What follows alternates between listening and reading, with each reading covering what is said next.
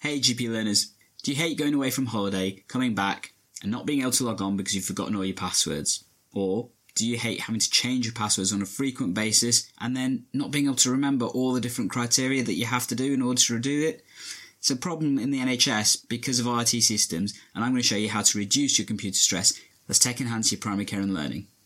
If this is the first time we're meeting, I'm Dr. Gandalf of EGP Learning, where I look at supporting you with technology-enhanced primary care and learning. And in this episode, I'm going to show you the tool I use to reduce my computer stress and basically make that whole password issue less of a problem. It's called LastPass. I'm going to show you how to use it. As always, if you've got any comments or questions, make sure you contact me on social media, whichever platform you prefer. I'd love it if you could subscribe by ringing the bell as well to make sure you get notified first and foremost of all of our content, and leave a review or a comment either down below or on iTunes. Anyway, let's get straight to the tool. I'm going to walk you through how to use LastPass to make your life just so much more easier.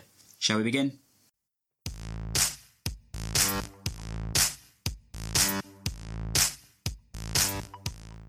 Hey GP learners, so I'm going to show you how you can use something like LastPass to basically make your life so much easier and reduce all that computer stress that you have.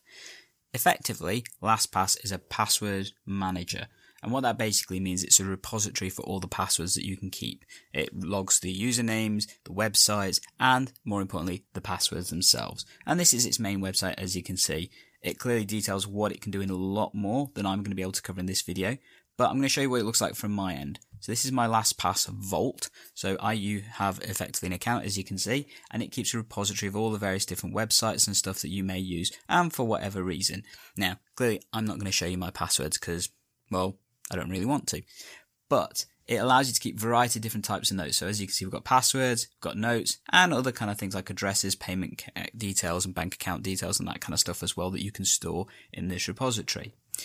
It's really secure. So you can create a master password to access your LastPass, and that can be as easy or as complicated as you like. Clearly, a little bit of complication is sensible for security.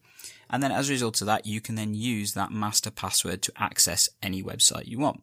So for example, if I wanted to go to the, let's have a look, see, the Derby Theatre website, I can just launch it directly from here. And because it's got all the details, it takes me straight to the website and it will log me in from there. So back at the dashboard, from here you can obviously change any of the websites that you may be using in terms of usernames, passwords, that kind of stuff. But going from the vault isn't actually the most important and powerful thing about this tool. What is that you can use this with any website that you want. So in order to do that, you do need to download the extension onto the browser that you're using. So whether that's Chrome, Mozilla, Firefox, or whether that's even Microsoft Edge. And that gives you a little thing in the top corner, which unfortunately I can't show you because of the way I'm recording this screen. But it's basically the LastPass icon that changes colours depending on what you're doing. Once you've got that installed, you can then go to any website. Like, for example, if it's go to the Orca website that I use to recommend apps to patients, and I'll show you a video about that in the comments and stuff. But basically, if you wanted to log in, and then type in your password for the first time that you're using it, and log in. And when you do, the first thing it will do is ping up this, do you want to add it to LastPass? So do you want to save these details so then you can keep using them? And by clicking yes, it lets you do that. And now that website is saved, so you've got that record for future use and stuff. So I can add it. There we go. All set and saved. Additionally, using the extension, so again, I'm afraid you can't see this, but if I click on it, it tells me that actually I've used that password elsewhere, so I can do a security challenge to check to see if that's relevant or not. I'm going to ignore that for now. But if the other thing it allows me to do from the extension is change various different things. So for example, I can add items directly if it's just a normal account, or I can even generate secure passwords, and it has various different criteria that you can use. So for example, you can put password length, whether you want it to be easy to say, easy to read, or using all characters. So if you've got a requirement that says you have to use all characters, and it will show you the strength of the password that you're trying to create here. I will be clear, this is not one of the passwords I use, but it shows you the strength of how you can make it more important, more stronger, that kind of stuff. As a result, this makes things really easy and effective to use. There's some other cool features about LastPass as well. So you can use two-factor authentication. What that means is you can use things like either apps or text messaging and stuff to make sure that when you log into a website, it is definitely you. And you may have seen this with your email providers, that kind of stuff when you're using websites and things. In addition, it lets you use your mobile phone as a repository.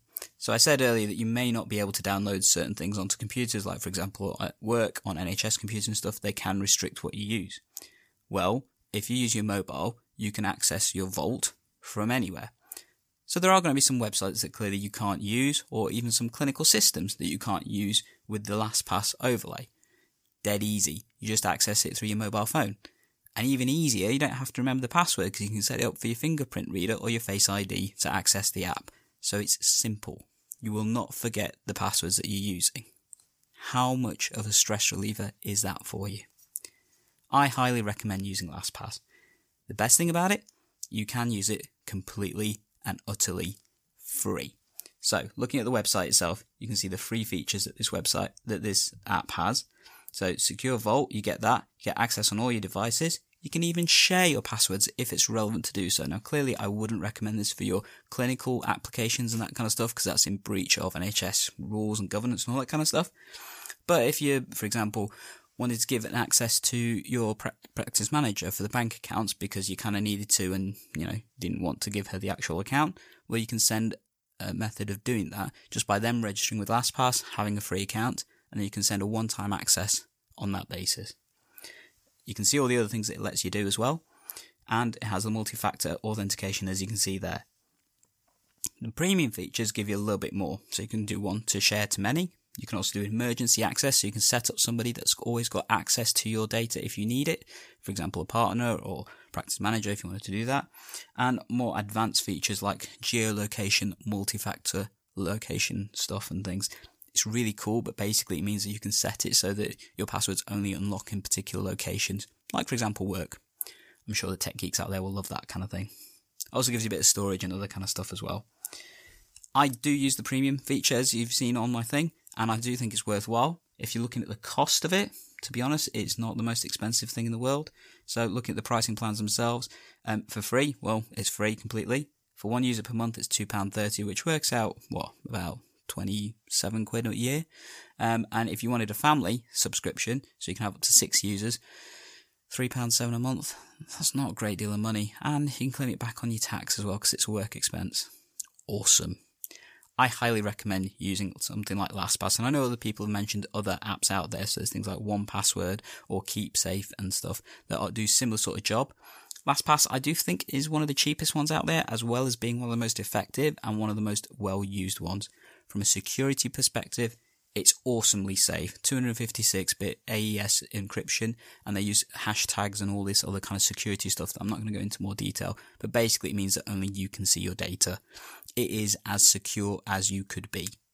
I would highly recommend using this just to make your life so much more easier, guys, and I hope it does. If you did want to give it a go, feel free to go to the website and sign up for free. However, in addition, I do have an affiliate account for this. So if you were to sign up, I get a tiny little something if you use my link. And that link is bit.ly/EGP LastPass, all one word. You'll see that coming up on the screen below. You don't get charged anything by doing that, but if you do, I get a tiny little something. So complete declaration there. So EGP learners, I hope you found that useful. I think this is a really cool tool and I would highly recommend that you give it a go. Let me know if you have done. Contact me on Twitter at drgandalf52 or at EGP Learning, or on the Facebook page, YouTube, LinkedIn, Spotify, all the various different places. I'm all there on there. If you do want to leave me a review on this content, I'd love that. And the best place to do so is on iTunes if you're listening via the podcast, or on YouTube if you're watching this video. And as always, guys, make sure you subscribe so you get all this content first and foremost. As I said, any comments or questions, let me know. Are you going to give it a try? I'd really like to know. Catch you in the next episode.